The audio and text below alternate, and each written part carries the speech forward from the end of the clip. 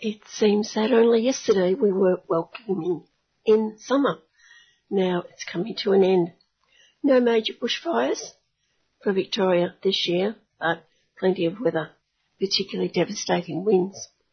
We can only hope that those who hold the reins of power come to their collective senses and work to stop the march of climate change before it's too late. But today for Tuesday Home Time, no week that was, with Kevin Healy. It's his yearly week away down the beach with friends, and they've been lucky this year. They've had a good one. But there are also plenty more on the program. I said last week that Kathy Kelly would be talking about Afghanistan and her friends, the peace activists, whom she can no longer meet, but that's for this week.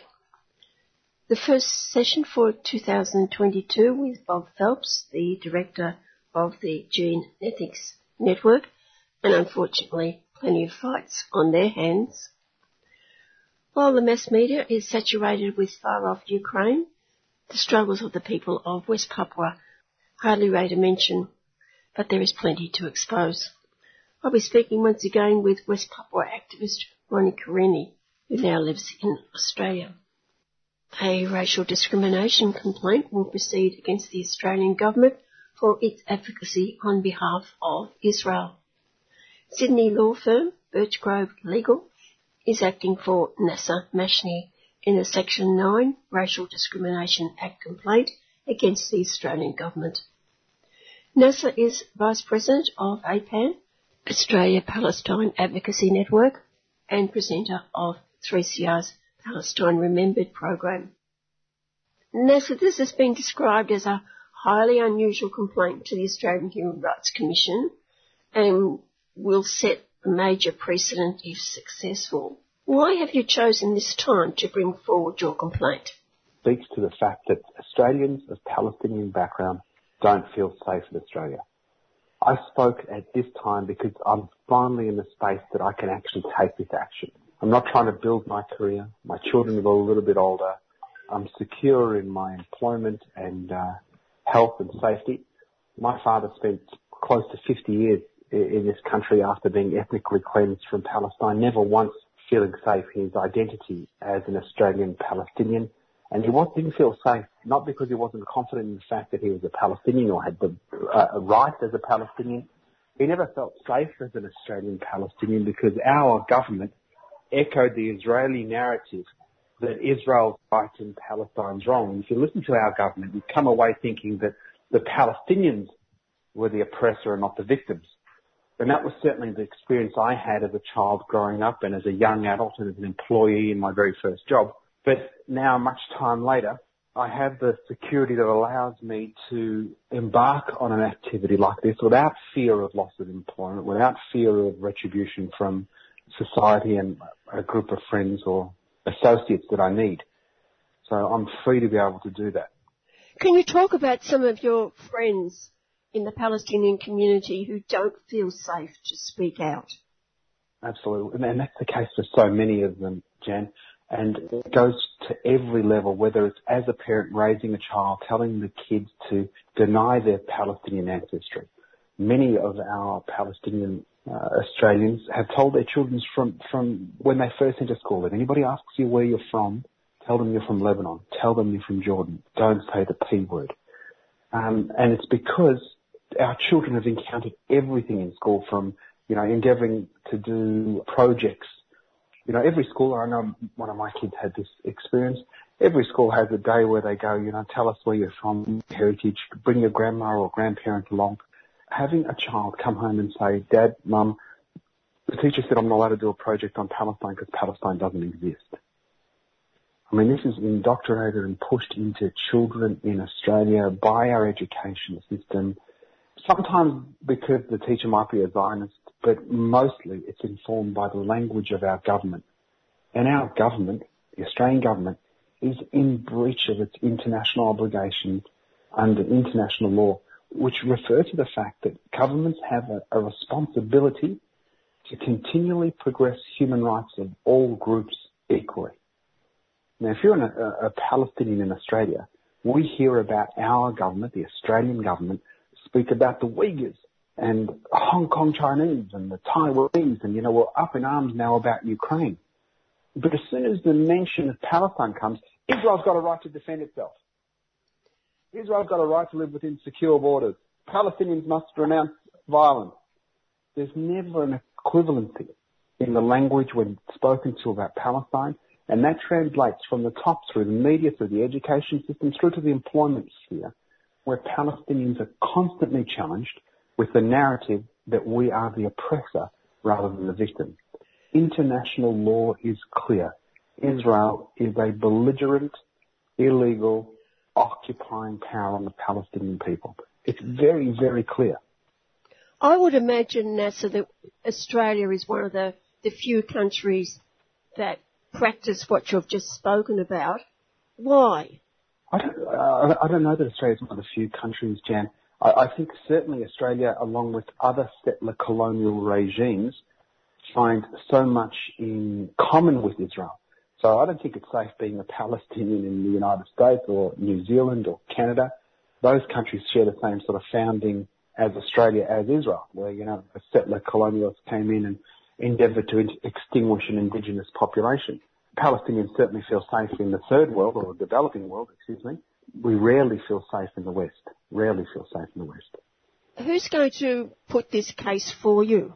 Birchgrove Legal, a law firm out of New South Wales, is leading the case. They've created the brief, the initial application to the Australian Human Rights Commission. They had some questions as to whether or not there was a case and what, novel approach we were taking with respect to Australian law. They came back to us and sought some further clarifications. We answered those questions and gave some more supporting evidence as to why the Australian government has in fact broken international law and is in breach of my human rights as an Australian Palestinian. And I'm very grateful to the Australian Human Rights Commission. In the past week or so, they've given the green light for us to proceed. So our application and brief of evidence will get sent to the government now, and they'll have to respond to us. You're also bringing in the Australian government's reluctance, or worse than that, to agree to the case against Israel at the International Criminal Court. Well, in fact, that was one of the really trigger points for me personally. Last year, following the massacre in May, whilst the world watched, as Israel said, Hamas had an office in a 19-storey building, and therefore they should demolish the whole 19-storey building, the Associated Press building that had been in Gaza for 2 or 3 decades.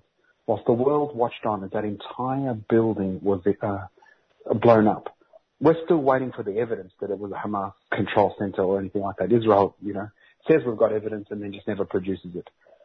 Following that, the international community, United Nations, etc., called for investigations. The Palestinians said, yes, we want investigations. Come and investigate us. The world said it's been crimes against humanity, and they said, right. The Palestinians, Hamas included, said, investigate the Palestinians, come investigate the Israelis. And whatever the international community and the International Criminal Court decides, we will accept, but come and investigate the crimes against humanity by us, but also by the Israelis. Now, Israel is not a signatory to the International Criminal Court, so it could not make representations to the International Criminal Court. So what Israel did was reached out to its friends, inverted commas, Australia amongst them. Australia filed an amicus brief to the International Criminal Court saying that the International Criminal Court should not investigate crimes against humanity in Palestine, not because there was no crimes against humanity, but because Australia didn't believe that Palestine was a state. So here was Australia interceding on behalf of a country that is not a signatory to the Rome Statute, where Palestine is. Australia interceded on behalf of Israel to block an international criminal court investigation of potential war crimes.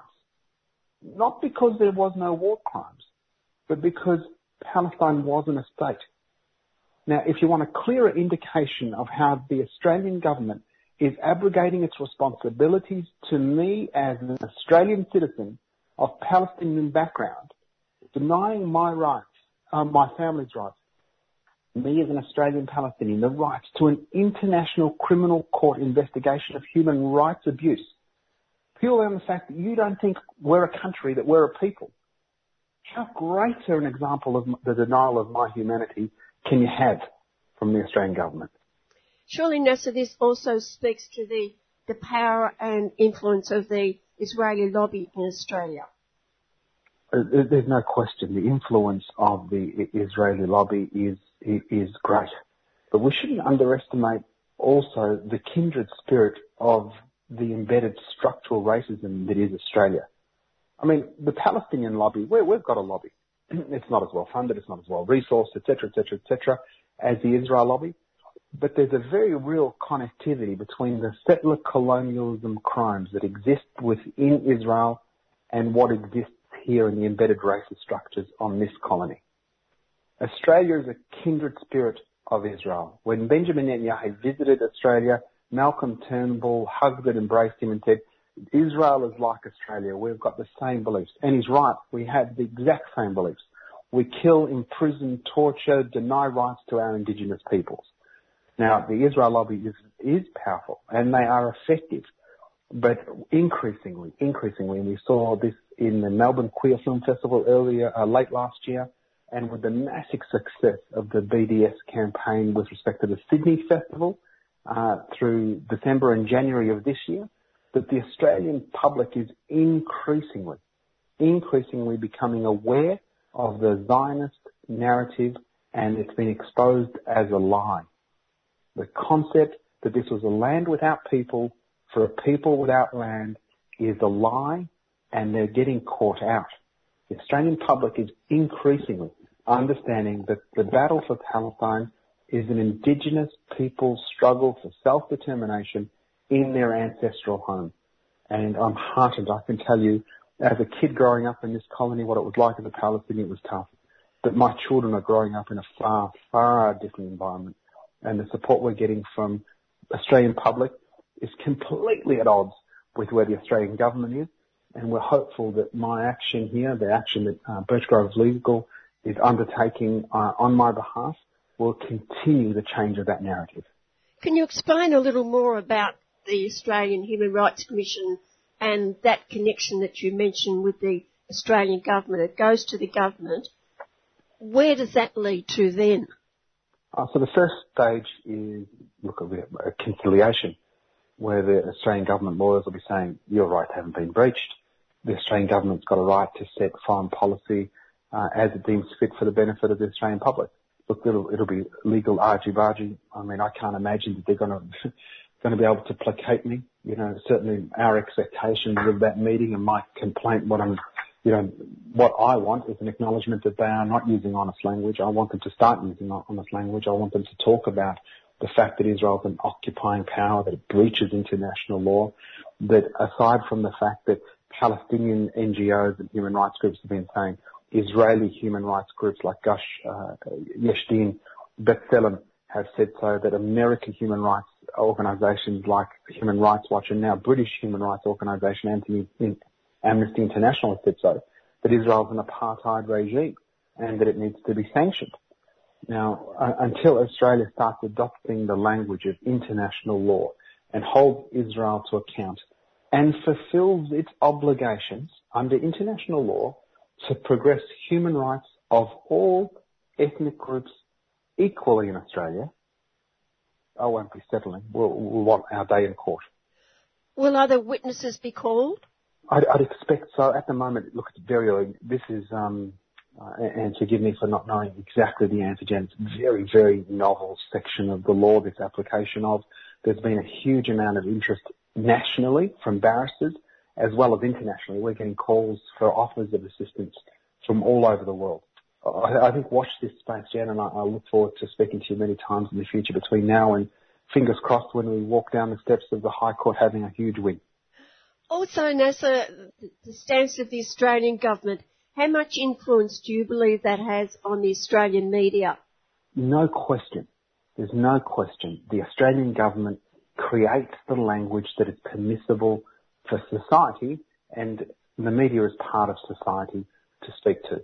Now, we talked about the Israel lobby and its influence and the work it does with respect to lobbying the government. They also do significant work and significant lobbying of the media barons. And sadly, because the media landscape has become so tight with so few owners, there's sort of messages that are coming through to the public from mainstream media are becoming more and more linear, which is why it's so important for places like 3CR to be open and thriving. People should subscribe, and thank you for your show and all the work you've done along the journey, Jan. But when the government changes its language, that cannot but inform education policy, cannot but inform foreign policy, cannot but inform the language that ends up being represented in our newspapers. I mean, if the government invades Ukraine, the newspapers would report that. Now, at the moment, we're carrying the American line, and I don't agree that Russia should invade Ukraine, but we're carrying the media line that, Russia should have invaded 2 days ago, 1 day ago, today, they may be going in tomorrow. And everything that Scott Morrison and Josh Frydenberg and Maurice Payne say is echoed by Channel 7, Channel 9, Herald Sun and The Age. And it's because they're all owned, only by a couple of different corporations. If the Australian government was to start using international human rights law, international law, when they speak about Israel, we would have situations like what we've got in South Africa today.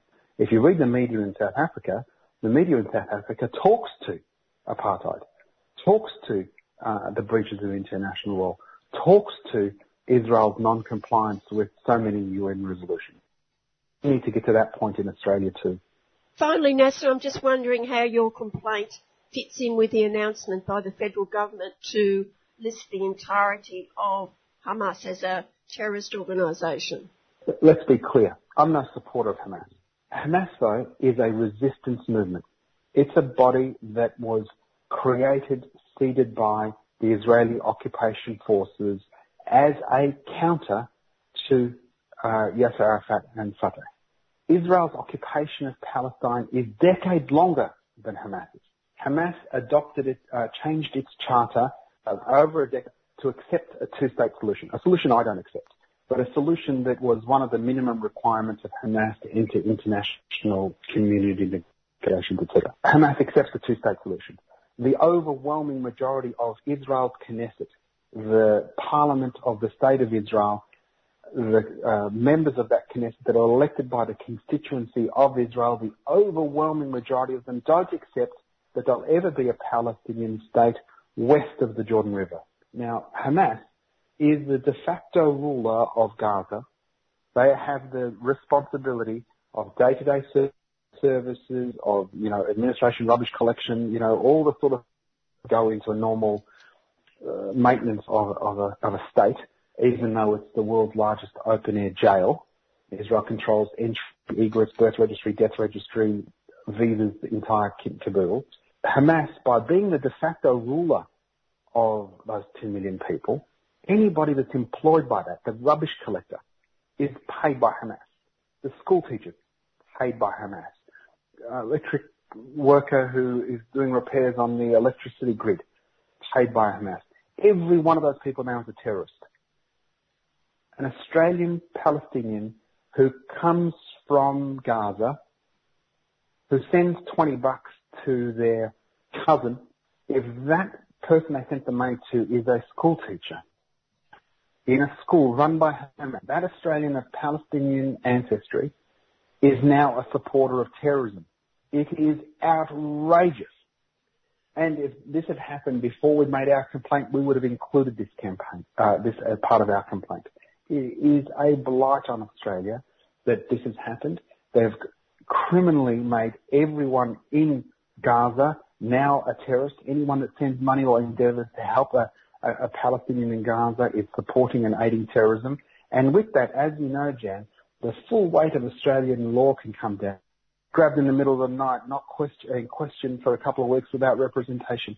All of the Orwellian scary things that have been introduced into our laws post the September 11 era can be thrown at you, that when this went before Parliament, the representations that were made to that special committee were entirely that violence lobby we were talking about previously. There has been no absolute connection between the military wing of Hamas and the civil administrative authority of Hamas. There is no evidence or any link between the two. The fact that during last week, that the Australian government decided to prescribe Hamas and a Nazi party in the same sentence speaks to this being electioneering, speaks to the fact that Palestinians in Australia are reduced to radical Islamists. Our humanity is denied, our right to justice is denied. The Australian government has failed in its responsibility under international law to speak honestly and to progress human rights of all people equally.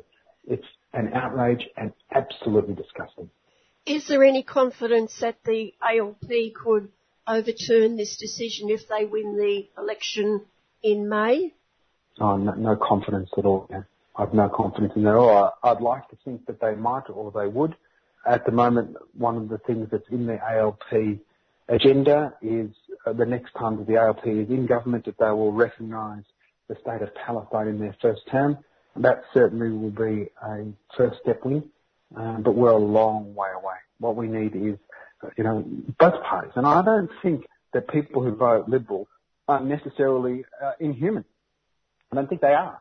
But I know that the leaders of the Liberal Party currently, and certainly for the past few decades that I've been politically and consciously aware, and as we know, Zionism is a settler colonialist racist ideology.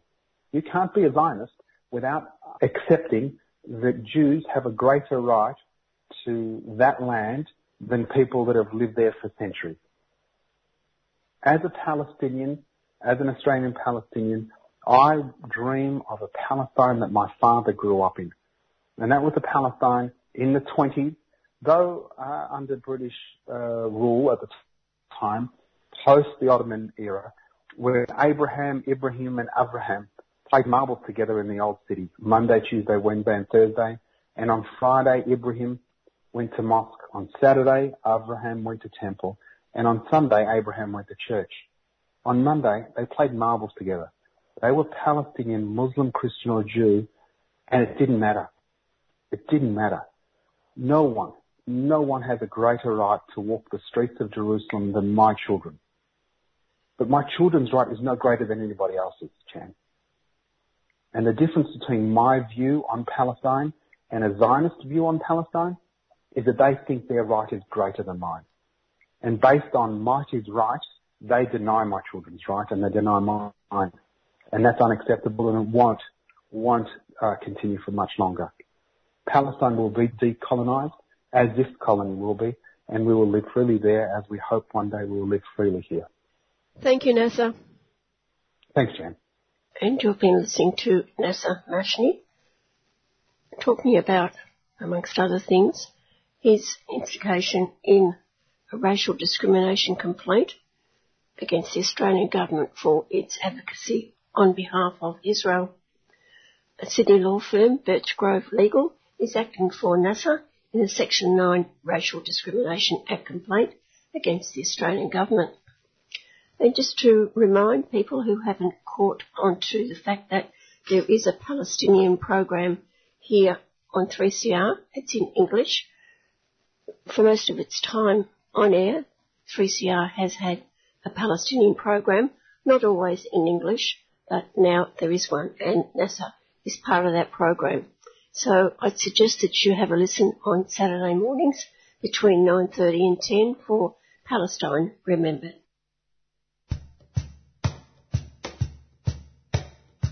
There are many ways that you can keep up to date with 3CR news, events and programs. With Facebook stripping content, it's a timely reminder to focus on the communication channels and platforms that the community controls. The 3CR website is a great spot to catch all your shows via audio on demand or scroll through our range of podcasts. It's also where you can sign up to our monthly newsletter, buy yourself a new t-shirt or check out archival audio from past broadcasts. Of course, we're also on Twitter at 3CR and Instagram at 3CR Melbourne. But don't forget our mighty AM band. Catch us anytime on 855 AM. Keep in touch. 3cr.org.au.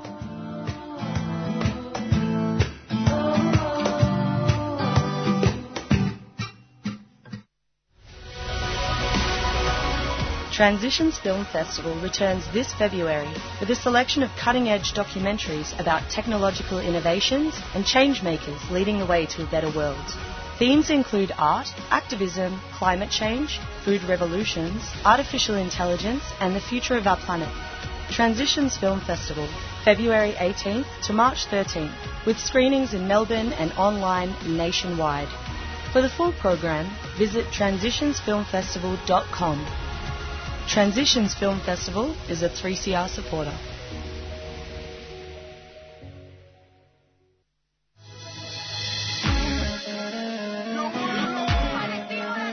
Kufiyas are Palestinian scarves, and they're a symbol of support for justice for the Palestinian people. Buying one will support the last remaining factory in Hebron that makes kufiyas, and all proceeds from the sales support projects in Palestine, especially Gaza, as well as local solidarity organisations.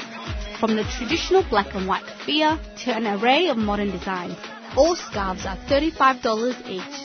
Explore the range and order online, or drop by 3CR during business hours. We're your support for the rights of Palestinians.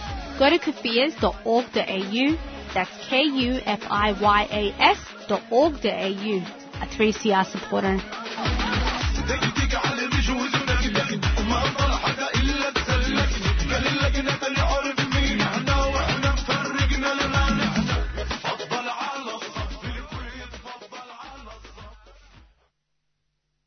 Beginning in early August 2021, the Taliban began its takeover of Afghanistan, and by the middle of the month were in the capital, Kabul. President Ghani had fled the country, and the Taliban were on the brink of taking political power. Today, 6 months later, by all accounts, the situation for the majority of the Afghan population is dire, and the role of sanctions imposed by the US and others is blamed for much of the misery and suffering. Millions face starvation and a health system collapsing. You've heard Kathy Kelly on the program many times talking about her visits to Afghanistan, her work with young people, young activists, and their hopes for a future without war. Now all of this has ended, and Kathy and her friends are no longer to travel and support their friends in this way. I spoke with Kathy last week and began by asking her about President Biden's decision to refuse to release to the Afghan Central Bank $9.5 billion of its own foreign reserves. Well, truthfully, I don't know that we have a lot of clarity about that, but it seems that President Biden wanted to satisfy people who had a claim against the Taliban, and their claim had been resolved in their favor. They were U.S. citizens who lost family members on September 11th, and so they wanted to claim that money that the United States was holding, which belongs to Afghanistan, to Afghan people, should be made available to them because of the Taliban now being the governing group in Afghanistan. It's still kind of complicated, isn't it? Because the United States hasn't recognized the Taliban as a government.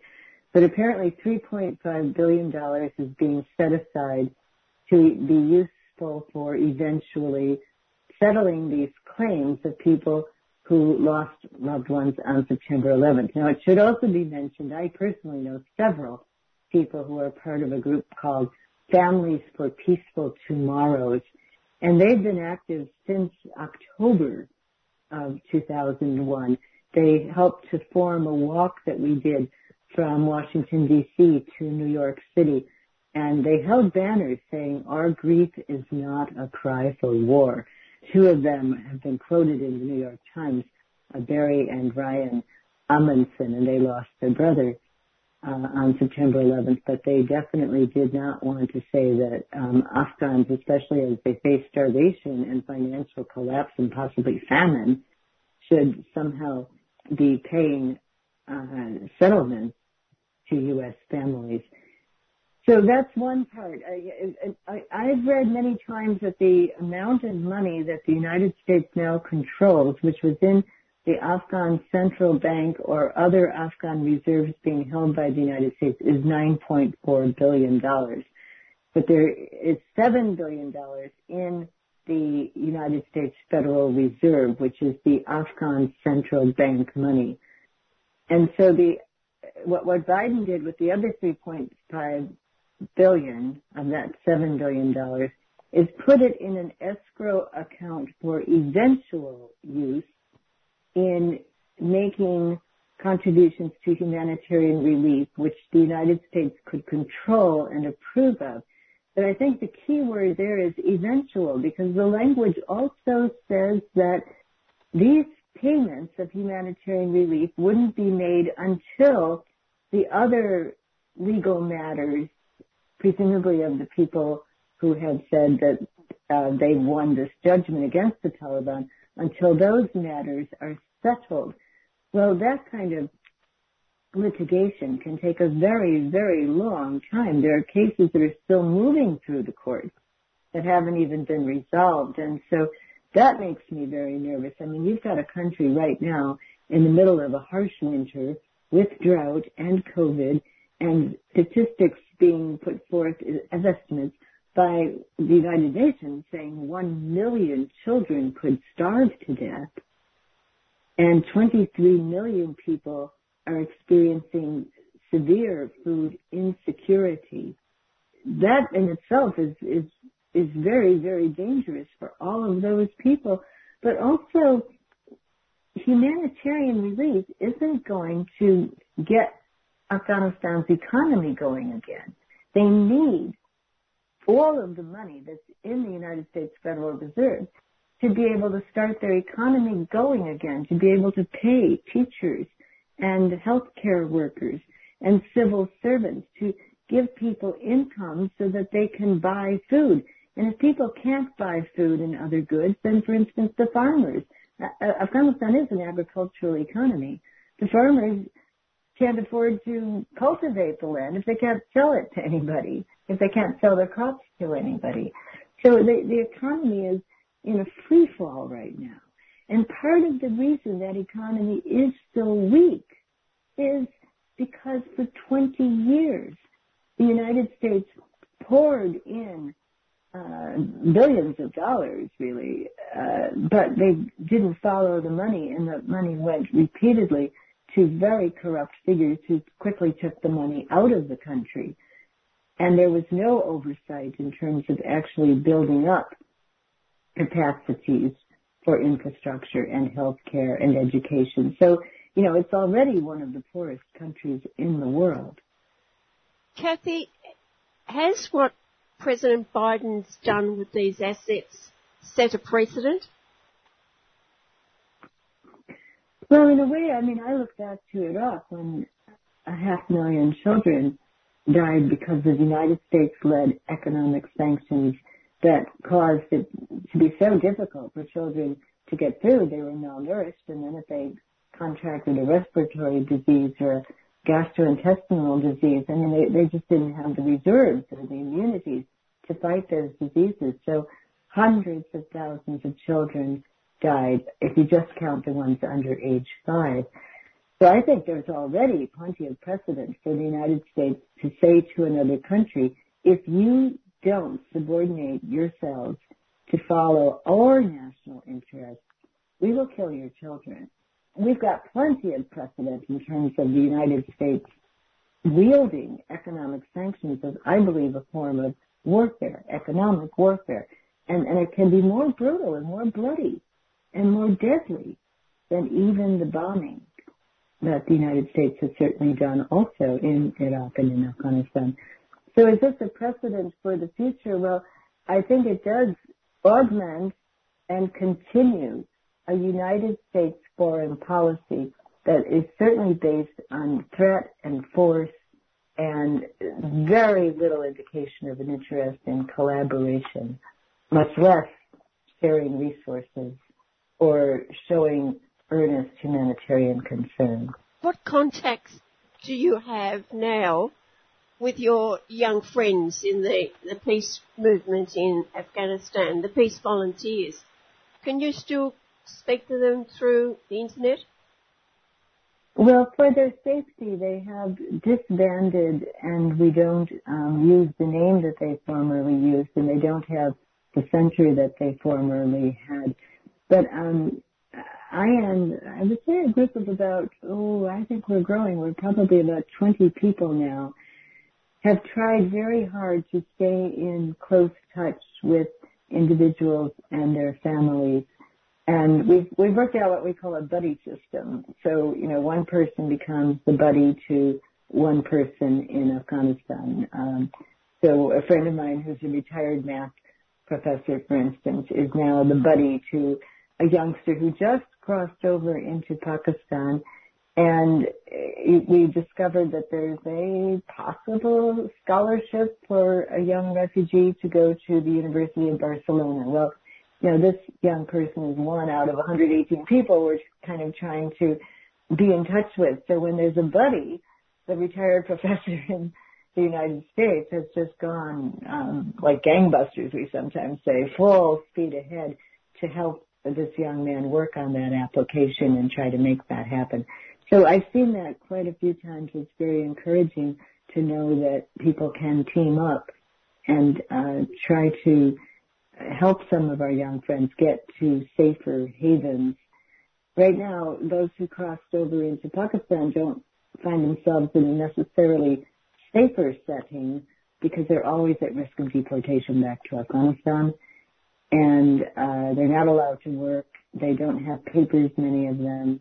It's really quite difficult. But we are beginning to learn about countries that might be willing to welcome people. Particularly, we're very grateful and pleased that the Ministry of Foreign Affairs in Portugal is working quite closely with people who are sort of go-betweens, I guess. A friend of ours who lives in Portugal has been handling the paperwork, but it looks like it's quite possible that 8 people will go to southern Portugal, where they'll be welcomed into a community that actually needs workers, and particularly a permaculture community that would welcome some of them to help farm the land. So good, and we're looking for scholarships, and one family of 4 is now in Canada, 4 others are in Germany, but most of our young friends are feeling, I don't know, maybe I could use the word marooned.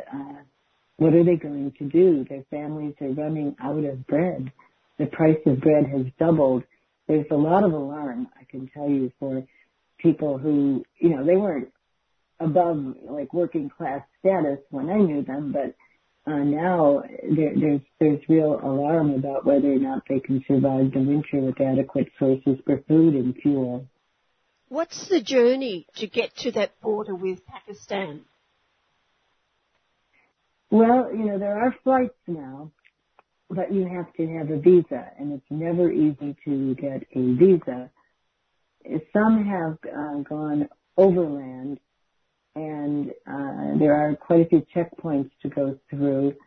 It's commonplace really for Pakistani men and Afghan men, young single men, to cross back and forth across some of those border crossings for work purposes.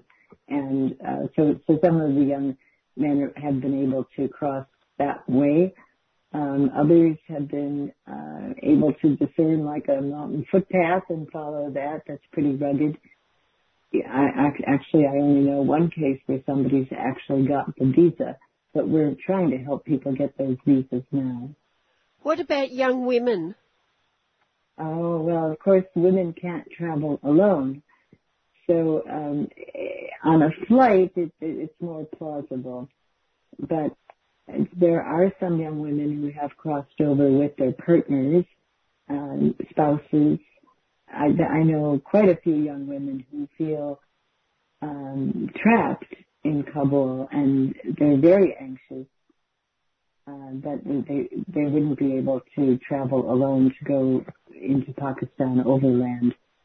I guess the other thing I should say is we don't know if maybe, other governments will start to recognize the Taliban, and maybe the Taliban will be seen as a legitimate government, and in that case, foreign countries might tell Afghans who fled for their lives, well, you can go back home now. It's safe. Many people from Afghanistan who had left Afghanistan earlier were sent back by European countries, for instance, because of that claim that you can go back now. There's no problem in your country.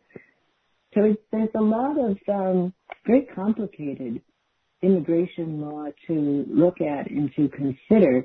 And of course, for young people who have poor internet access, and the girls especially have even more poor internet access, and sometimes they don't really have the electrical access in their families, and they can't go to a library or go to a center. So it is more difficult, I think, for the girls, and sometimes the girls haven't had as much opportunity to learn and practice another language like English. And we really are trying to be, as much as we can, cognizant of equality between genders amongst these young friends. But I would say to some extent the deck is stacked against the young women right now. Are you able to send any funds through to the people that you're supporting? Not with ease. The fact that the Afghan economy is so close to collapsing and that the banks haven't been able to get money has meant that even services like Western Union just have these wild oscillations. 1 month they'll say nobody can pick up anything, and then a week later they'll say, well, okay, but $200 is the limit. And then a week later you hear, well, you can send as much as you want, but only one money transfer per person per month. And in Pakistan, believe it or not, the rules are that if you have a Western name, you don't have a Muslim-sounding name, you're not allowed to send money to somebody who is in Pakistan via Western Union. It's very, very complicated and I think quite difficult. And of course, for major, large NGOs who need to send big sums of money, you can imagine the challenges they face. Are NGOs actually in Afghanistan? The International Committee of the Red Cross is there, and the very wonderful emergency surgical centers for victims of war have maintained their hospitals and their first aid clinics in Kabul, Panjshir, Lashkar, and 41 more remote places throughout all of this. So I so admire that emergency surgical center. It's a group of Italians who started this network of hospitals, and they've done the same in Iraq, and they're trying to set up a hospital in Yemen. They're extremely courageous people. And I do admire the International Commission of the Red Cross as well. The UN agencies are present, but, especially in the winter months with the difficulties in road travel, because of snows, it's quite difficult to distribute food adequately. And, again, that's not going to be enough to salvage the economy. The person who heads up the International Commission of the Red Cross is a man named Dominic Stillhart. And he went into Afghanistan in November of 2021. And when he came out, he said, I'm livid. He said, I saw all of these, bone, thin, frail children. And this is blaming and punishing mothers and children who should never, ever be subjected to this misery. So he was quite strong in what he had to say and reported to the United Nations as well. And Antonio Guterres, the Secretary General of the United Nations, has also been very strong in saying countries have got to lift these sanctions against Afghanistan. What other countries have the sanctions? Well, if they don't have sanctions themselves, they are very reluctant to be seen as in violation of United States rules and sanctions. And so they don't want to find that their other banking interests get affected because they've gotten on the bad side of the United States. We see the same thing with Iran, that because the United States is so strong in terms of world finances, countries don't want to interfere with what the United States is insisting on. So it's very bullying. When you think, Kathy, of the work that the volunteers were doing a couple of years ago, making the duvets for the women and supporting all the people. Now they have no support. Well, it is an irony in some ways, isn't it, that these young ones in their idealism wanted so much to share resources with other people. And I remember them kind of shaking their heads and asking me, how could your country ever have enacted those cruel policies, those economic policies that made it so hard for Iraqi children to survive? And now they themselves are experiencing for their children, many of them are young parents now, for their children, their babies, their infants, they're not sure those children can survive.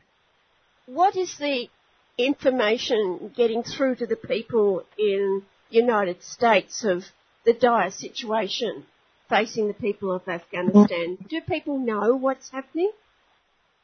Well, I have to say that in comparison to the economic sanctions against Iraq, which were very, very seldom raised as an issue, it was almost impossible to push that issue into the news. We violated those sanctions on purpose, committed civil disobedience, risked 12 years in prison and a $1 million fine, trying to create a story that would draw attention to those sanctions. But you could not get anyone to comment. But I think there's something different going on now. And in some ways, I wonder if a younger generation of journalists and correspondents who've been in Afghanistan during times of war aren't saying to their editors, you can't tell us this isn't a story. It's a bit tangential, I suppose, but when the August 29th attack killed 10 members of the family of Samarai Ahmadi, Samarai himself and his children and nephews and the little girls that were in the household, 3 of them toddlers. That has not left the news entirely even yet. People are still raising that issue, and there, even on mainstream media, there were quite a few challenges to this presentation of President Biden as having done something sort of fair, and I think the White House wanted it to be seen as magnanimous. We're going to get $3.5 billion in humanitarian aid to Afghanistan, but there was pushback, saying, well, that's theft, that's larceny, that's a pretty low blow when people are starving to take what money is rightfully theirs and say it's frozen. What difficulty or ease do you have now to get your point of view across on the media? Well, I think we have to keep trying, but it is always difficult. I think it's important to keep on organizing local activities. So there's something called February 14th to Afghanistan with Love. February 14th is Valentine's Day, and people are going out with, hearts and we love Afghanistan. But then they've got some very hard-hitting facts as well. And, we've been sending out scripts for street theaters, and people have put out press releases and will contact their local media. And so I think that we really have to keep that kind of grassroots activism and coalition building going, and then keep on trying to influence the media. But right now, Veterans for Peace and Peace Action, Pax Christi USA, Code Pink, quite a few other organizations are Women for Peace. They're organizing these kinds of demonstrations, and there are plenty of webinars that have gone on just even in the last 4 days. I was on 3 of them. And of course, while the focus is on the children of Afghanistan, you can't forget the children of Yemen. No, and of course, the tragedy of the United States continuing to arm Saudi Arabia and, give the Saudi political classes and militarists the confidence that, well, the United States isn't really going to try to prevent us from getting the upper hand. And now it's also extending to the United Arab Emirates. It seems to me it's just asking for a 7th year of warfare to persist, and the killing will go on, and also the danger of extreme hunger, starvation, inability to distribute food. It's a terrible, terrible situation. Between Afghanistan and Yemen, it seems that our accountability to a generation of children, in as much as we haven't been able to influence our government, and yet these children are being punished as though somehow these little toddlers, ought to be controlling their governments if they don't want to be punished. And it seems that that's the fate of those countries where the governments won't go along with the United States and you pay the price. I think that's true. I think the military contractors, meanwhile, are the big winners, the people that sell weapons and make weapon planes and military materials. They never, ever have to worry about their profit lines dropping. $740 billion went into the defense budget for the United States. So that group does well. And then I think it's important to remember Yemen is not a poor country. They're resource rich. And I think that's why the Saudis want to keep bludgeoning them. Afghanistan is, of course, desperately poor, but I wouldn't be surprised if there aren't some speculators who think, that country just might have rare earth minerals that are under their ground and that could be valuable to us. And then, of course, the United States has wanted to have geopolitical control over that region because, when it had bases there, then they could exercise control over the neighboring countries. But now they talk about having over-the-horizon capacity, and they can base their drones and their attack aircraft in other countries nearby, and they say they can go back in and attack anybody in Afghanistan that they deem to be a high-value target or a supposed threat. Final words, Kathy? So touched by the eloquence of young Afghan friends who write to me and say things like, thank you for hearing our Afghan pain, or can I share with you my heartache because we don't have anything to share with people who are burying their children who die of cold. They're in a very stark situation, but I don't hear them speaking with any kind of rage and anger. And, I can't help but think about the insurrectionists on January 6th in the United States who burst into the Capitol building and were filled with rage and anger. And they weren't people who were suffering from hunger or displacement or fear of being bombed. And they had so much rage. So I hope we can continue to learn from our young Afghan friends whose desire to share resources has never ended. Thank you so much. Thank you, Jan. Veteran US peace activist Kathy Kelly.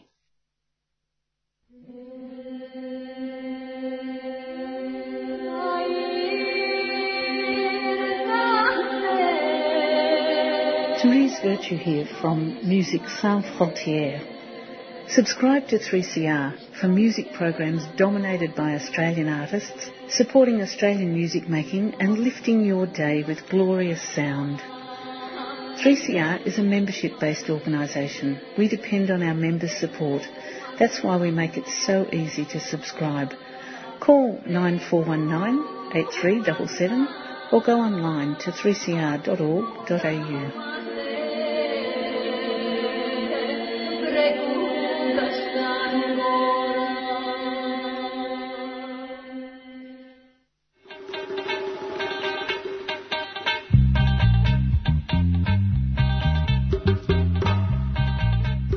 Melbourne International Jazz Fest and Yarra City Arts present an evening of free live music in Burnley Park this Sunday from 6pm to 8pm, featuring Afrobeat powerhouse Public Opinion Afro Orchestra and neo-soul darling Rita Sach.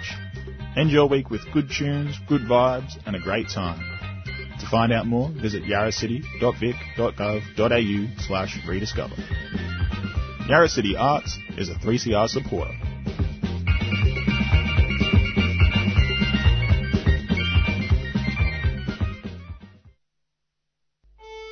More than 70 innocent refugees are still being indefinitely detained in detention centres and secure hotels around Australia. Over recent months, many fellow detainees have been released onto bridging visas. Those remaining are desperate to know why they are still held. It is indefinite, it is cruel, and it is unlawful. Every day a group of supporters protest this brutality outside the Park Hotel at 701 Swanston Street, Melbourne, where 11 men remain trapped and whose hopes are fading and whose mental health is declining.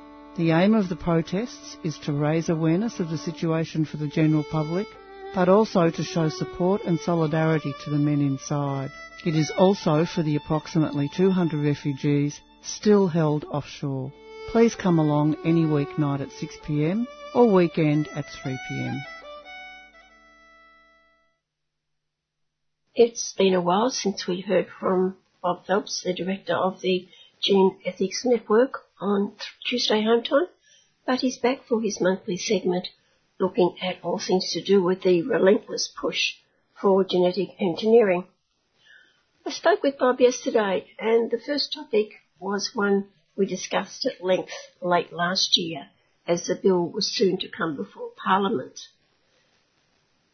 Well, it did 2 weeks ago, so I asked him what was the vote on the Mitochondrial Law Reform Bill. Well, the Mitochondrial Law Reform Bill was debated for 3 days in the week before last, and in the end it didn't pass the Senate. It is a contentious bill because of its scientific, social and ethical uncertainties about the genetic engineering of human beings. And so there was all the senators were allowed to have a conscience vote on it, and a number of important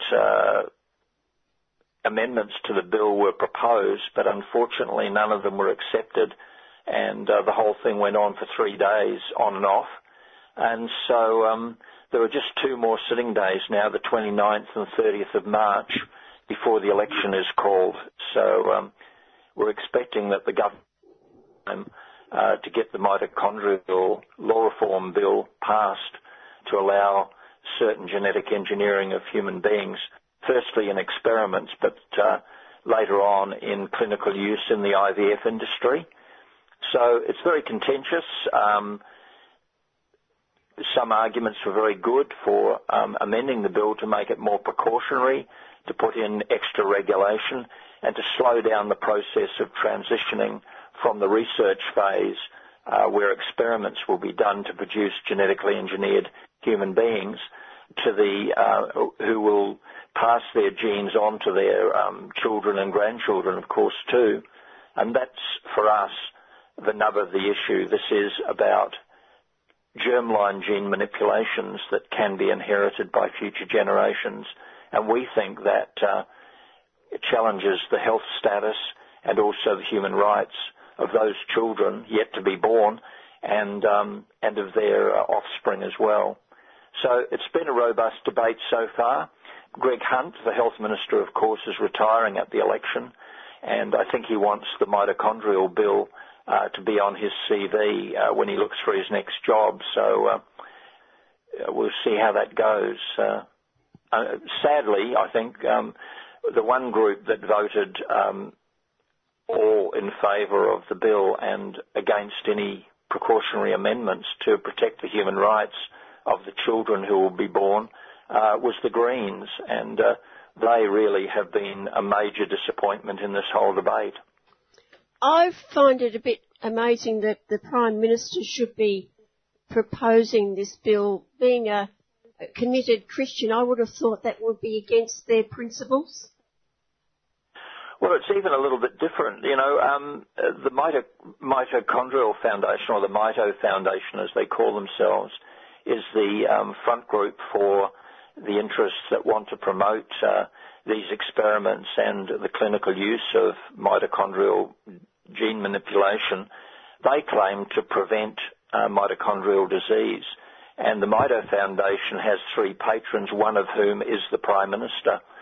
So the Prime Minister is deeply into this as well. Yes, it is startling that given his supposed religious commitments that he would support it at all, but secondly that he would also be a patron of the main proponent of the legislation is a bit startling. This technique is very risky. What they propose to do is get an egg donated from a healthy woman and to take the nucleus out of that egg and to put into the egg the nucleus from the egg suffering from mitochondrial disease. Assumes that the nucleus that's going to be transferred doesn't carry any mutations for mitochondrial disease. And that assumption is very flawed indeed. Indeed, the nucleus is very, very involved in regulating the activity of mitochondria, which exist in every cell and any egg that may be used outside the nucleus. It's a particular kind of genetic material that produces the energy for our cells and our organs. And unfortunately, things do sometimes go wrong. And as a result, we have a whole raft of something like 300 different identified diseases of the mitochondria. And this effort to so-called prevent mitochondrial disease is really premature, and it ignores what's been going on in the UK, which is the only other country in the world that allows it. Most countries around the world have laws against the manipulation of the human genome so that it can be inherited by future generations. They've been doing the experiments since. There are no results, and on the basis of this lack of evidence, both from animal research and from human research in the UK, the Australian government is proposing to allow these high-risk experiments, which are going to almost inevitably affect the health and certainly the human rights of the children who may be born from the experiments and their descendants as well. It's really a threshold that shouldn't be crossed. Are we also looking at money talks in this? Well, that's hard to say. We've been looking for the money trail as far as the IVF industry in particular is concerned. The Mito Foundation seems pretty cashed up. It puts itself forward as a charity, but certainly there's money coming from somewhere, and the government, of course, has been chipping in as well. There'll be $50 million in the area, and in 2018-19 budget, the Australian government allocated $500 million over 10 years to what they generally call genomic research, which will cover this mitochondrial research as well. With the human genome editing tools, which are now available, CRISPR and other genetic manipulation tools that have been available now for around a decade since they were invented, the IVF industry and a lot of others, scientists who are professionally engaged with doing the research and have been pushing very hard for the restraints to be removed. And indeed, there is now a global conference which is promoting human genome editing.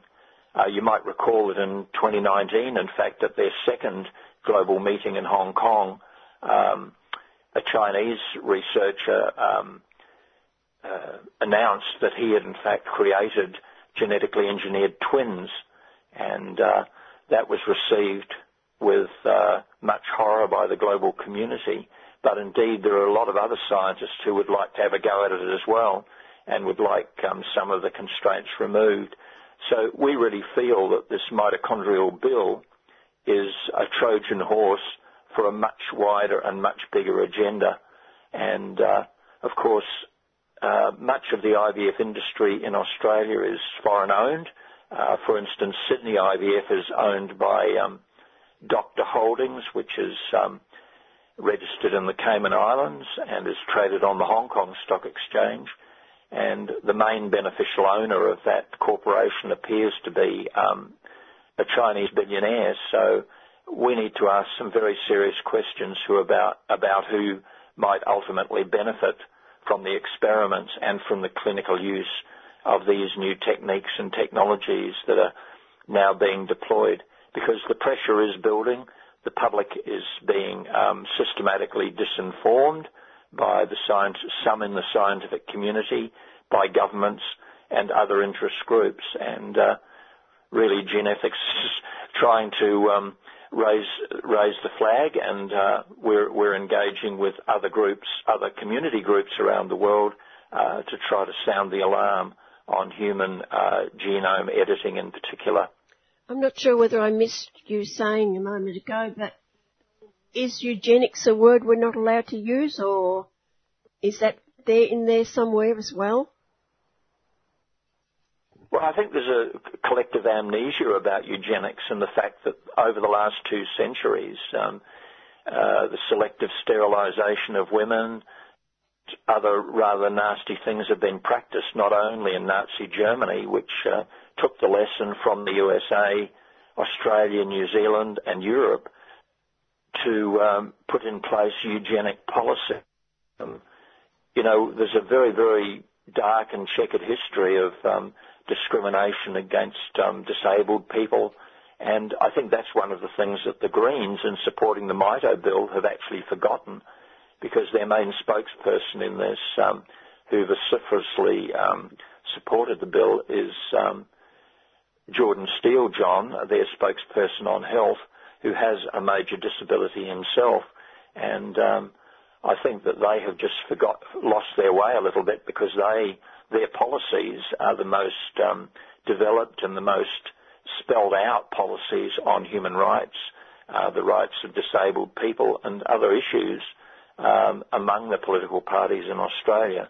And yet they are, I think, uncritically supporting the mitochondrial bill, and that's very, very unfortunate indeed, and it's certainly an issue that we'll be raising in the forthcoming elections, that they've taken that stance. We have a cyber action as well that people can sign these issues from a human health and a human rights perspective. And what we saw in the voting in the Senate and in the Parliament earlier in December was that there are people of conscience in all of the political parties, with the exception of the Greens, who seem to have consistently lined up behind progressing this legislation. And as you pointed out, it's still a mystery why, but we need to be raising the issues. We've got very, very significant problems with for instance, with the conflicts of interest that the licensing committee of the National Health and Medical Research Council will have. The chair is a promoter of human genome editing, and yet is chairing the committee that's going to hand out the licenses for these experiments and for the clinical use. And we were trying to slow down the process to make sure that any experimental evidence was thoroughly researched and thoroughly credible before any clinical use was allowed within the IVF industry. And yet it looks more like a fast track as far as we can see. And other news just in this morning is that the former head of the Office of Gene Technology Regulator, who also at one point headed up the Pesticides and Veterinary Medicines Authority and a number of other federal regulators, is now going to become the chairperson of the Australian Biotechnology Council, which promotes genetic engineering, particularly in agriculture. And I think this points to a really serious problem that are now promoting genetic engineering of plants, animals, microorganisms, and now human beings as well. And these kinds of conflicts come partly from the fact that there's a very small coterie of people actually engaged here, and in the Senate inquiry into the Mito bill, the question of conflicts of interest was raised, but was never really resolved, and the government has done nothing about it at all in the legislation. So I think that's a serious concern. They've sidelined the Office of Gene Tech Regulator in favour of the appointed committee of lawyers and ethicists within the NHMRC, issuing the licences without any independent review like that the Office of Gene Technology Regulator might have provided. So the whole thing's a mess, and we're hoping that the Senate will reject the bill when it comes up for debate on the 29th and 30th of March. And in the meantime, we're trying to mobilise as many people as possible to tell our senators, vote no on the bill, and particularly to support any amendments that are put forward to make it stronger than it is at the moment. Okay, well, that's not too far away, but at the moment, you might think that egg white powder is coming from chickens. What's the true story of that one? Well, this is another whole area of genetic research that's coming up at the moment, so-called synthetic biology, which the government has been pouring significant amounts of money into as well. There's a project in Brisbane on synthetic biology, which is proposing a whole raft of new organism materials for industry, new foodstuffs, new processes in food production. And one of the most recent that's been out there talked about is new egg white powder protein, which is very extensively used in the processed food industry. And now there's a fungus which is genetically engineered with the blueprint for the production of the ovalbumin, which is the main constituency of egg white. So we can shortly envisage chicken eggs, the egg white powder that is so extensively used in ultra-processed foods will be actually made by microorganisms in factories and then harvested.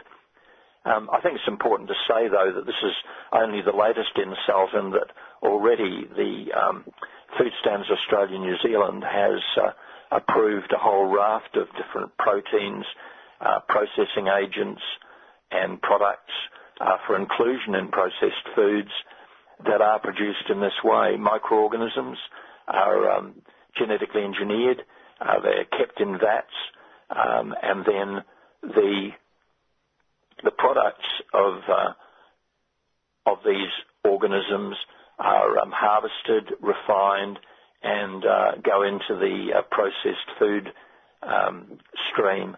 Without much notice, they'll come in there under weird names or numbers that hide the truth about their origins. Of course,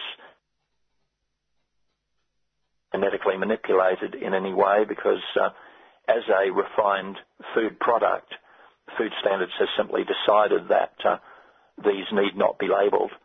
And similarly, Food Standards is currently considering whether or not the products of the new gene editing techniques, which I've just talked about in relation to human beings, if they're used in farm animals or in crop plants or indeed in microorganisms used on farms, they're proposing that these should be deregulated so that unless they are completely novel, are different from any food that's already been in the food supply, then they won't require to be assessed or approved by Food Standards either. It will be up to the food industry to essentially self-regulate the products of these new gene technology processes. And I think that's a disaster waiting to happen as well. Food Standards argues that, of course, if anything is completely new, is not like any food that we've ever eaten before, in this case it would be the egg white, then they would assess it under the novel food standard, not under the gene manipulation food standard, and would evaluate whether or not it was safe to include in processed foods and for people to eat.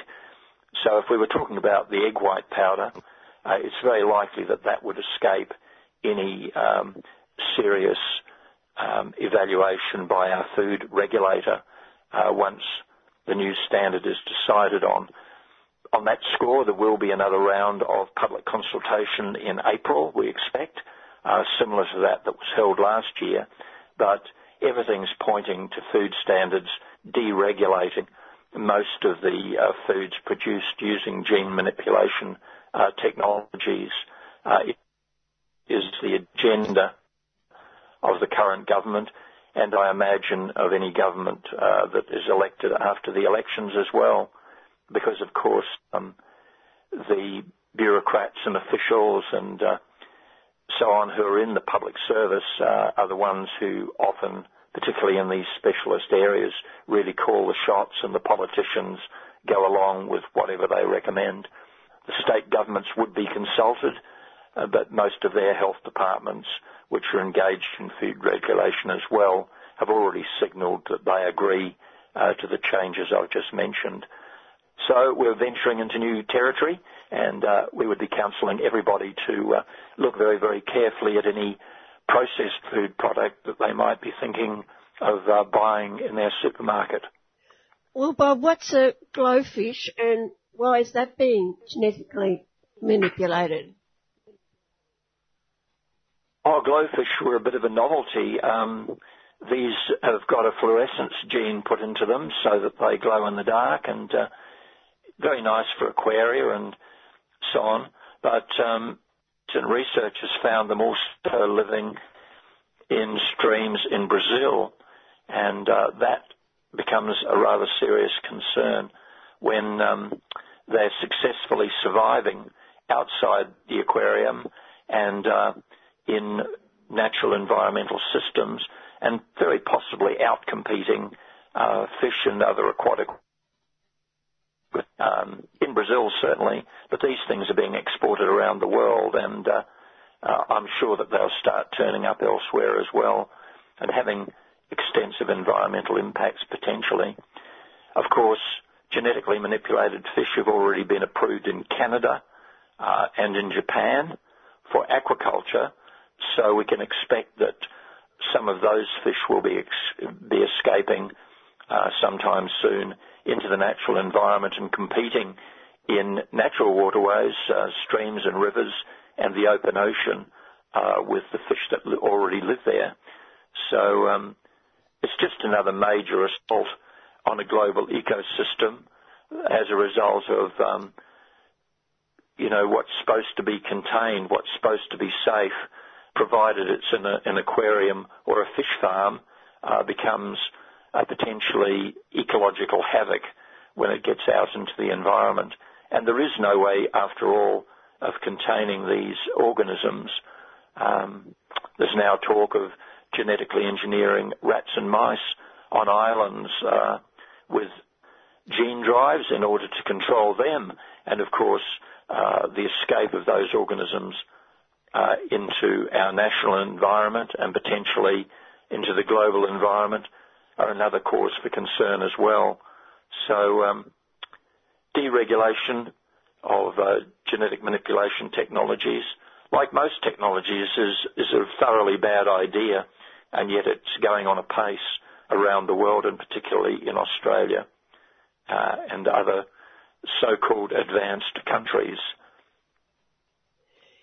Finally, Bob, we've got the artificial select genes for special adaptation for ecological disaster.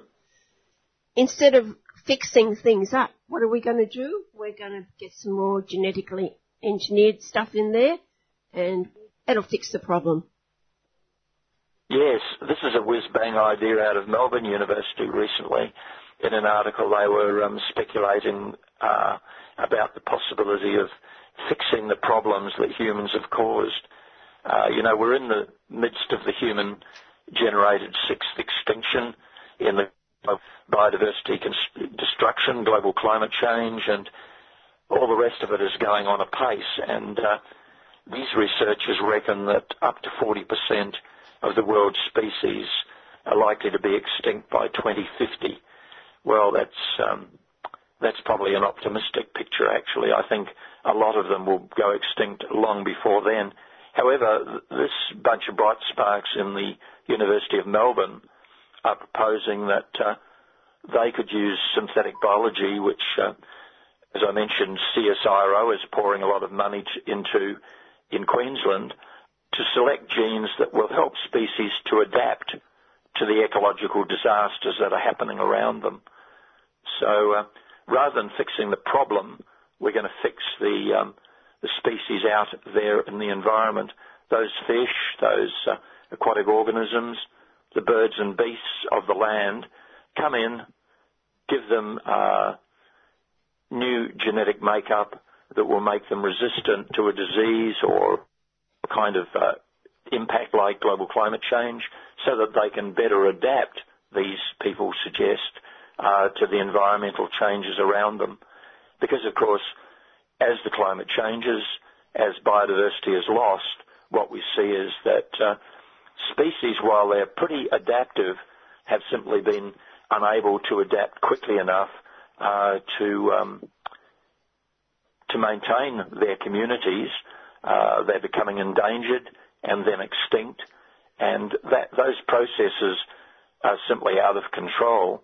And I think it's extreme hubris to think, as a researcher and scientist, that you can simply manage these problems by adapting or genetically engineering all of these species, and we're talking about millions of them, to adapt to the situation, the sixth extinction that we ourselves have created. What about we seriously apply some thinking and some resources to stopping the pollution of the world with plastics, with toxic pollutants, with all the other garbage that we're pouring into the world's ecosystems, thinking that we can genetically engineer everything from microorganisms, plants, animals, and now ourselves to be better adapted, is just like, it's incredible, it's unbelievable, and just so wrong-headed that it's hard to kind of believe that anybody could really seriously be suggesting it. But here we've got a group of scientists saying, yes, we can do it. I just shake my head and wonder what science and technology are on about, because, of course, all new science and technologies bring as many disasters in their wake as they do benefits.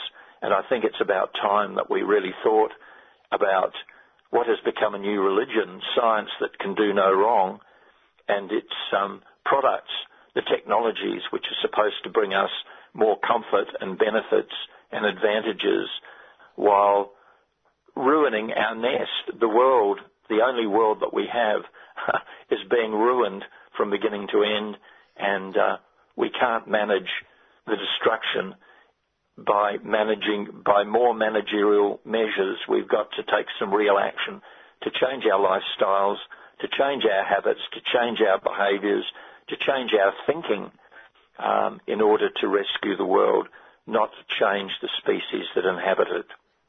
Well, it's just as well, Bob, that you and I have got our feet firmly on the ground and talk to you in a month's time. Thank you, Jan. Yes, it's always good to talk to you, and I'm sorry to bring along so much doom and gloom.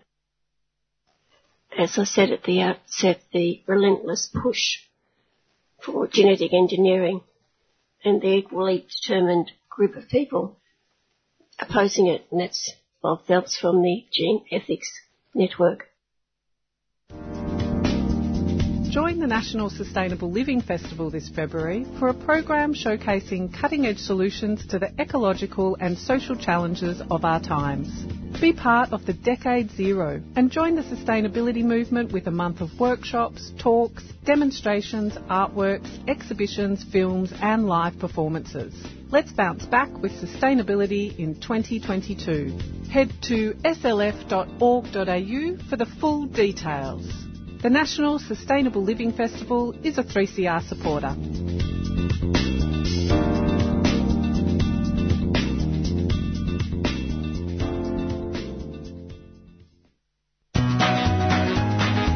Get your Radical summer attire sorted. New stock of 3CR Radical Radio tees has just landed, featuring the iconic antenna design by artist Emily Floyd.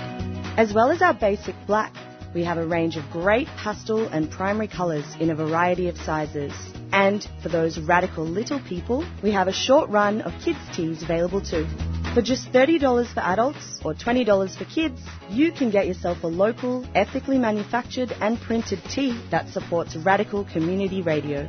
We can send one out in the post, And there's Click and Collect from our studios at 21 Smith Street, Fitzroy.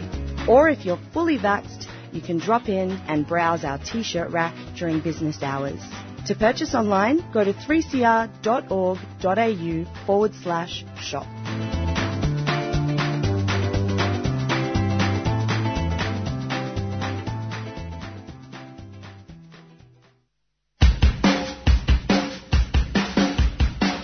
This deal really accentuates and is very complementary to the white Australia domestic policy. Here you have not only a white alliance, but an Anglo-Saxon alliance of the ultimate cultural allies of the United States banding together, and the significance that it is aimed at colored peoples, at Asian peoples, at Pacific peoples. This is injecting a horrible racial dimension to this conflict. So I think the U.S. and Australian elites' racist military policies are complementing the increasingly racist domestic policies. So I think, therefore, we really have to look out very, very carefully at this very dangerous synergy between racism on the military front and racism on the domestic front. Subscribe to 3CR. Where else can you hear radical news, analysis, music and opinions? Go to 3cr.org.au/subscribe or call the station on 03 9419 8377.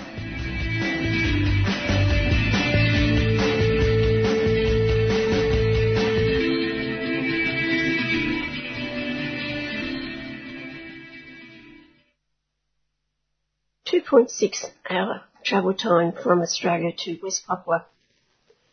Not at a similar time distance than Melbourne to Brisbane. But for the depth of media coverage we receive, it could be 1 million miles away. And it would appear that our governments and media are happy to keep it that way, in the dark about the human rights abuses which happen there on a daily basis. But there are many activists who work to keep the aspirations for independence for West Papua alive, both West Papuans now living in Australia and local activists, as well as those at home. One of the former is Ronnie Carini, whose life work is to inform Australians of the situation back home and to work with those both inside and outside West Papua in their struggles against Indonesian aggression.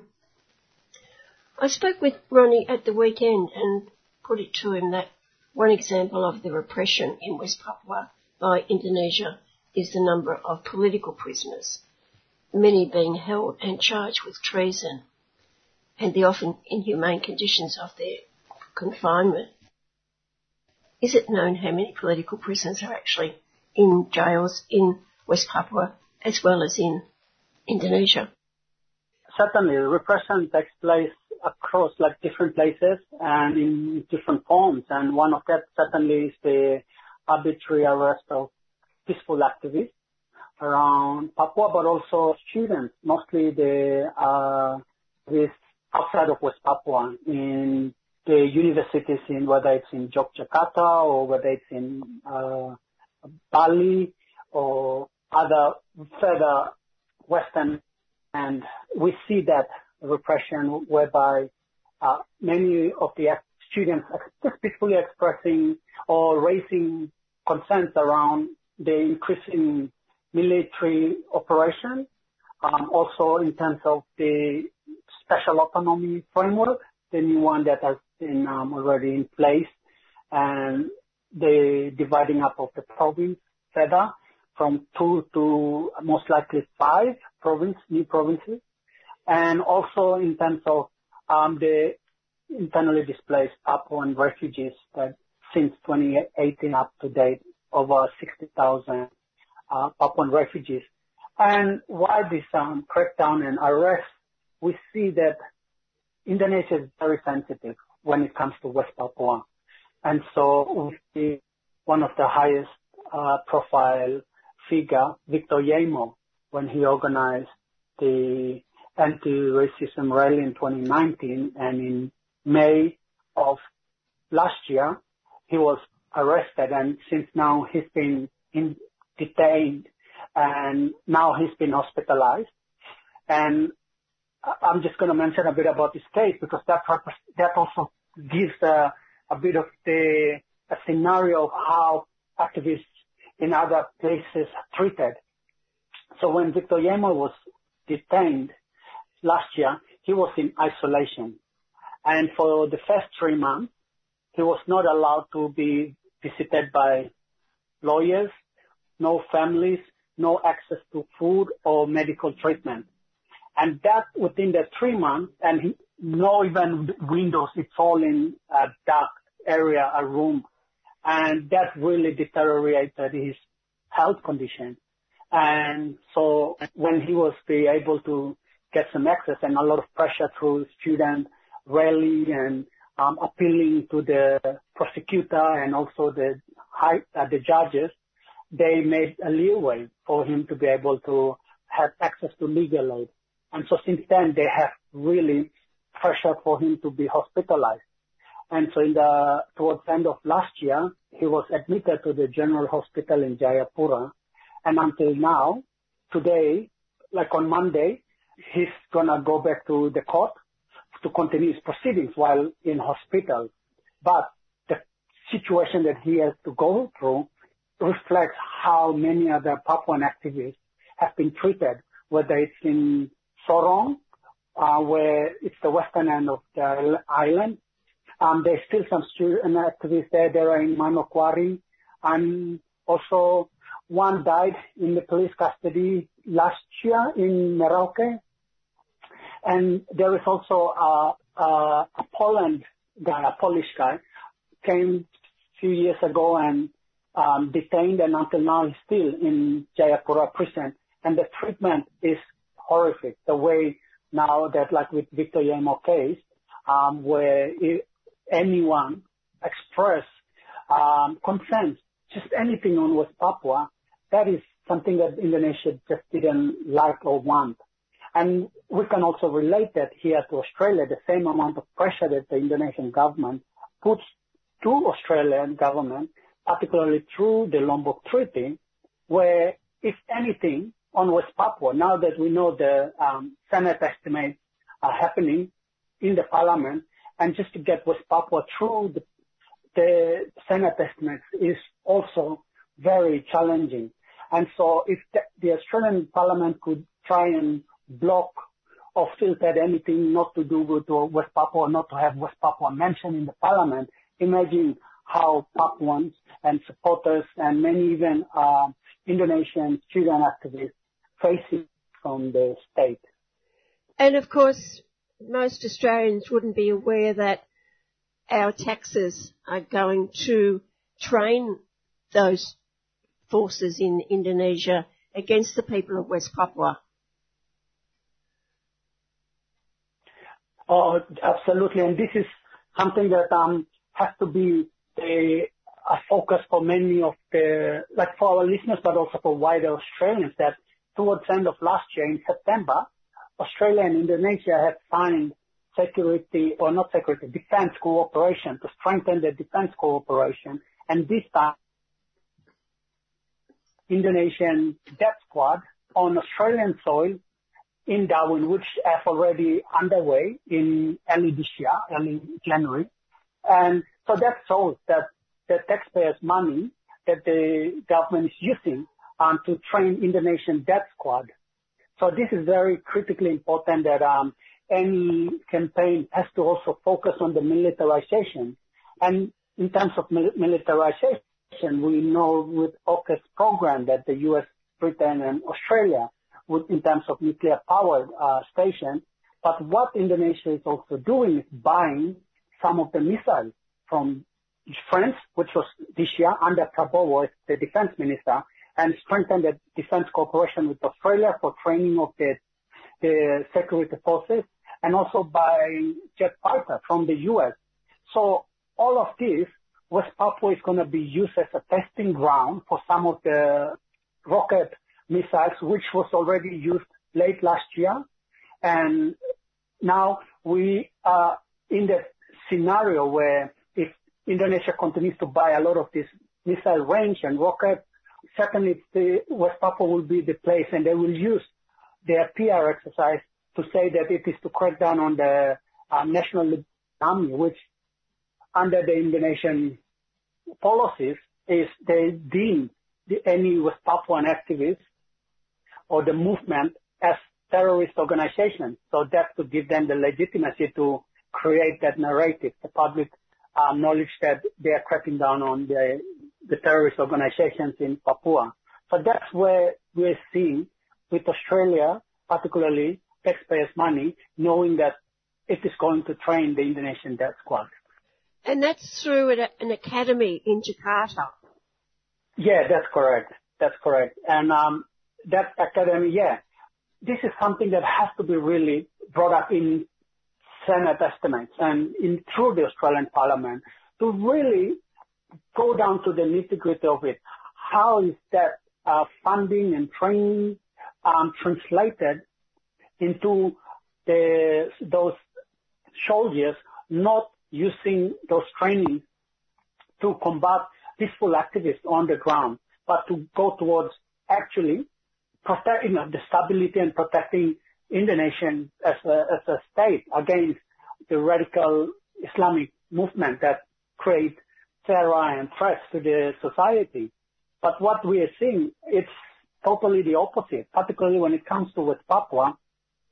A lot of the training through that academy in Jakarta, they send a lot of the security forces, especially the PNR, into West Papua. And now that they are planning to build more of the military headquarters, which they've already announced in certain locations, that means that there's more deployment of troops going into West Papua in the next 12 months and leading up to the national election in 2024.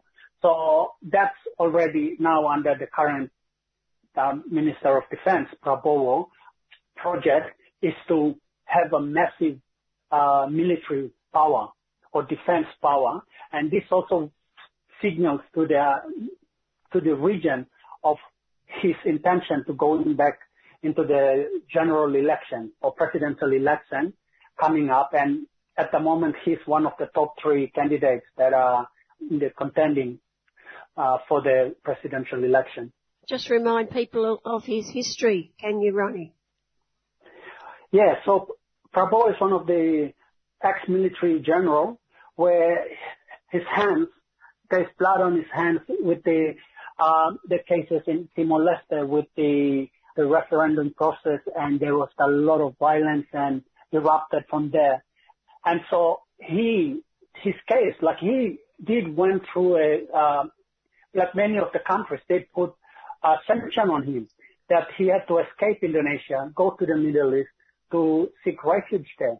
But then after everything has not been heard, he came back as a hero and contended in the political space and made his way, established Gerindra Party, and now one of the most powerful and influential member of parliament, which he even in the last election created instability in order to just maintain some power in the domestic affairs.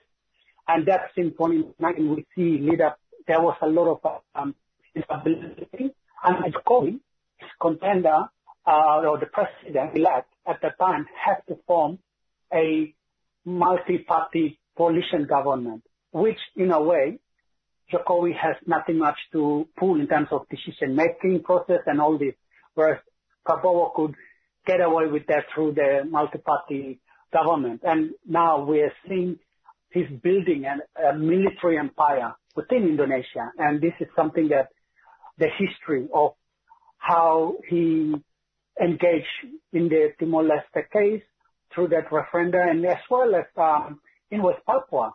There were some of the operations that he was right behind that in the 90s as well. And so now that he's kind of like one of the figure within the government as a Minister of Defense, this is the outlook for Indonesia in the upcoming election is not going to be good if he is at the moment a popular contender into the presidential election. Do any people compare what's happening in the top echelons to what was like under Suharto?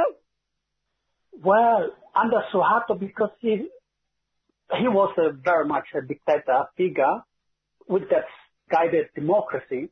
So there was the expectation or the natural kind of feeling is that, yes, it's the militaristic approach to the whole of Indonesia, the archipelago. And so that helps in terms of the organizing, mobilizing, and the movement itself within West Papua at the time, and other movements, even in Indonesia, were very much knowing that, okay, this is how we're going to approach this. Whereas now, under Jokowi, even as Susilo Bambang Yudhoyono, while the figure is, well, SPY, still an ex-military general, but Jokowi in particular is coming from not a military background, and so he's the face of what people call democracy in Indonesia through this normal presidential election. However, the people around him, the political advisors, the cabinet, is all ex-military generals, including Luhut Panjaitan, Wiranto, and these are people with pretty much blood on their hands on some of the horrific human rights cases, whether it's in Timor-Leste case or in West Papua at the moment. And so it does show that it really plays into disruption of organizing, mobilizing throughout Indonesia. And last year in October, they passed through this cabinet circle of the oligarchs and military elite, they passed on the law called Omnibus Law, which the rights of labor, workers, protection to the land rights, as well as workers' rights are all weakened. So it means it gives more power to the multinational companies, foreign investors, to come in and carry out businesses. And these businesses are contracted by the ex-military generals. So with the case of Luhut Panjaitan, he's the Minister for Economy, as well as the Maritime Borders. And since he gets into the parliament in the last 10 years, he's now the most richest minister in Indonesia. And he also has a lot of projects that is happening in West Papua, and that there's cases against him of his mishandling of the foreign investment into the region. And there's a new gold mining that he's already going into carry out that. It's called Wabu Block. So it's another block that is near to the Freeport-McMoran, and there's been explorations already that there is tons of gold resources still sitting under there.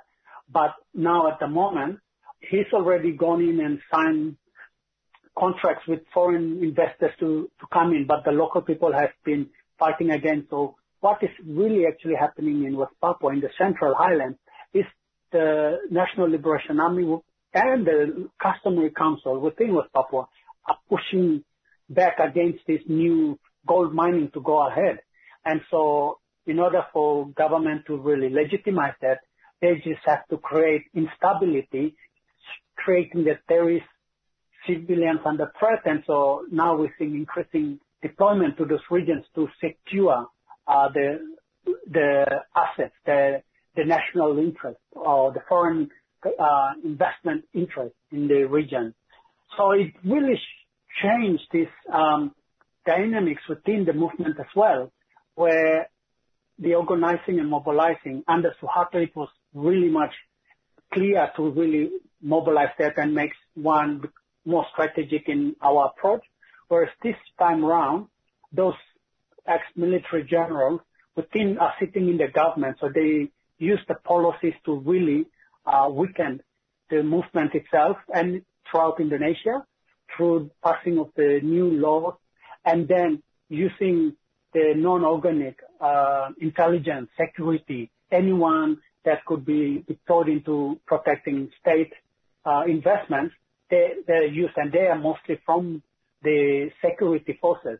So it really, like with Victor Yamo case, when he was arrested, no one knew. This was an operation that was undercover. It's covert operation. And he was, caught right-handed without knowing that the security forces were looking out for him. And because he did communicated through a phone that he shouldn't have. So they pick it up from that, and then he was, arrested. And this happens to many other Papuan activists as well on the ground. So in terms of accessing phone and with location, it's quite really dangerous for many of our Papuan activists to organize and mobilize. And this including church leaders, customary leaders. These are civil society organizations and NGOs in West Papua. Couldn't really do a lot of advocacy work, even just to advocate for the internally displaced Papuan refugees. It's very difficult. All these new projects that are coming online from multinationals from outside of Indonesia or West Papua, who are the workers that are going to work in those enterprises? Are they transmigration from Indonesia, or are they local people? Well, the interesting thing is, with these projects, one, it's not tendered or, it's basically the security forces run their own projects. So they get the funding itself or the money coming in. And so when we look at the case of the Trans-Papua Highway, which is a national program, and this national program, the funding was given straight to the forces. And so the security forces will employ people within the army because that's the only way they can make extra income. And so with the Trans-Papua Highway case in 2018, end of 2018, when the National Liberation Army attacked the workers there, which it is debatable from the government side, they said that they were construction workers, whereas the locals say that they've got security, like security badge number as Indonesian security forces working in this that Trans-Papua Highway and cracking down on any stronghold of the movement. So that's why they have to put a stop to that. And so with these new projects that are coming, that one thing that we know, it's not the civilians that will be employed first, but it will be those security forces that are deployed into the region to monitor, to fill in the roles within the upper ranks of executives and supervisors, and then they will slowly bring in people that they know will look after the interests of the foreign investments or this project. And so we are seeing even within the Papuan civilians and those who are within the public service that to follow the instruction and basically do as they're told. So even the provincial government cannot do any decision making. It has to be through Jakarta to give the final call of any of the projects to go ahead. So the provincial and central government are also not on same wavelength in terms of decision making. And then when it comes to the district and the local government or the community governance have no say. So it is really complex and complicated process. But what we're seeing is that increasing deployment of gives them more right to carry out those projects, and they are running it. And the employment, whether it's the Papuan civilians and transmigrant civilians, that's second. That's second when if business are going ahead. But the first and foremost is to have the security forces personnel to run the project. Well, you've pointed out clearly that it's very difficult for anyone in West Papua to put their head up because it's likely to get chopped off by the military. But looking at what's happening outside of West Papua, the support movements, it's particularly the movements as well as inside West Papua who are calling for the UN to do something about or to come and see for themselves what is happening. The Human Rights Commissioner, see what's really happening on the ground in West Papua. Yeah, and that is one of the biggest kind of like a push.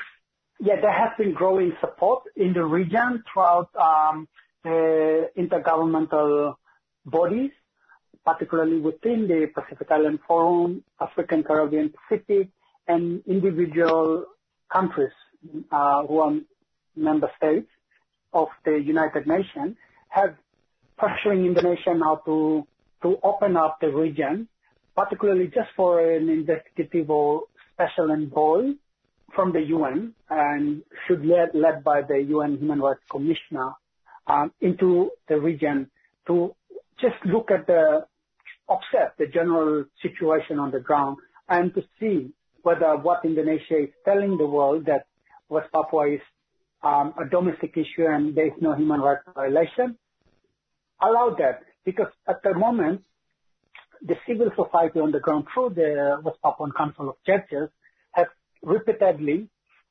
saying, because not many of like from the church observation, not many of the people attending church in the last 3-4 years. And that's basically coming at the back of many people have fled from their villages. And they have quoted that 60,000 internally displaced Papuans in the central highlands of Papua, around near the PNG border, and then it goes all the way to Sorong, Maibrat area. And news of people, children dying. And 2 days ago, there is a young man at the age of just early 20s died of starvation because of displacement from the village. And so this is critically important. It is a humanitarian crisis happening in West Papua for the past 4 years, and we have not seen any intervention. There's nothing. Indonesia has not even admitted on the national scale, has not admitted the thousands of internally displaced people from their own villages.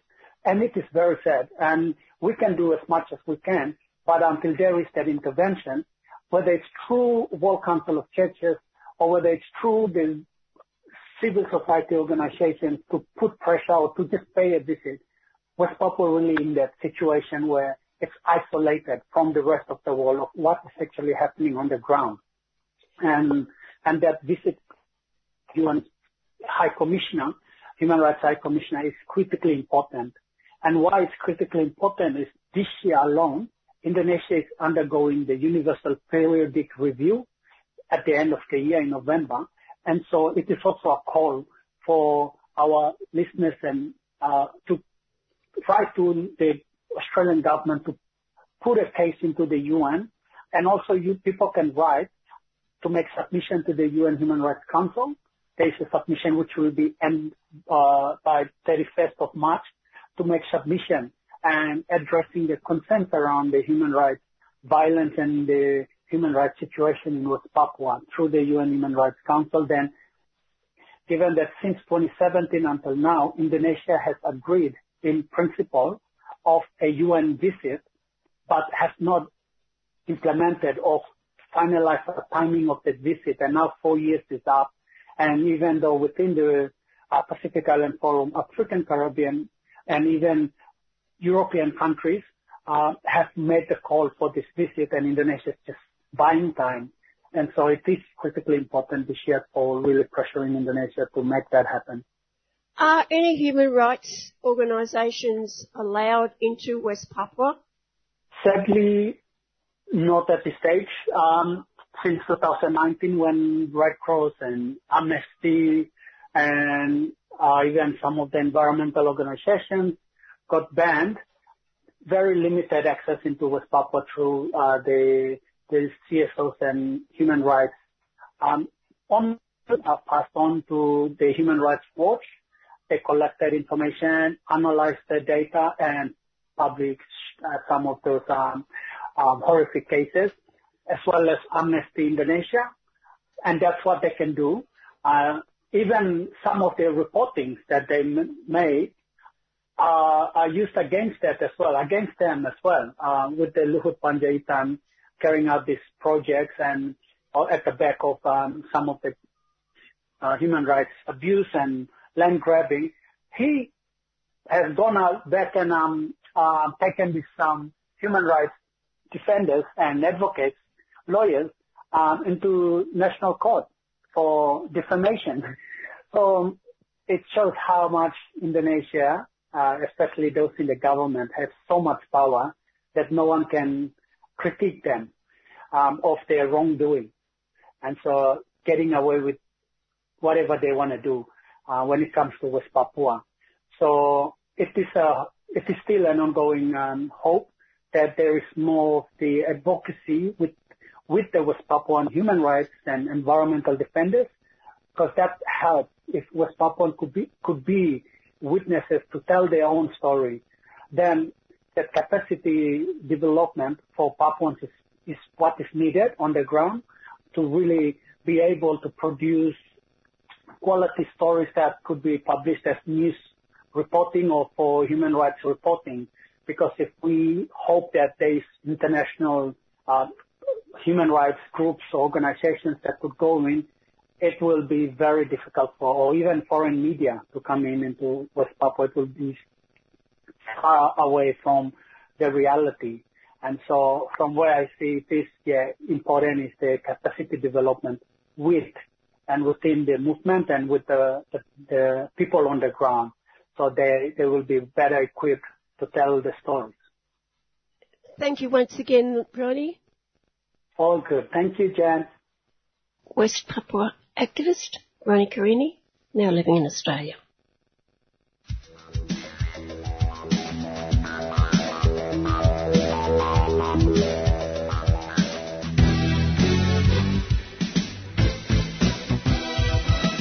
Hi, I'm Jeffrey. I'm Alphonse. I'm Erwin. And we are from the Voice of West Papua. Tuesday 6:30 until 7:30 p.m. News and music from West Papua.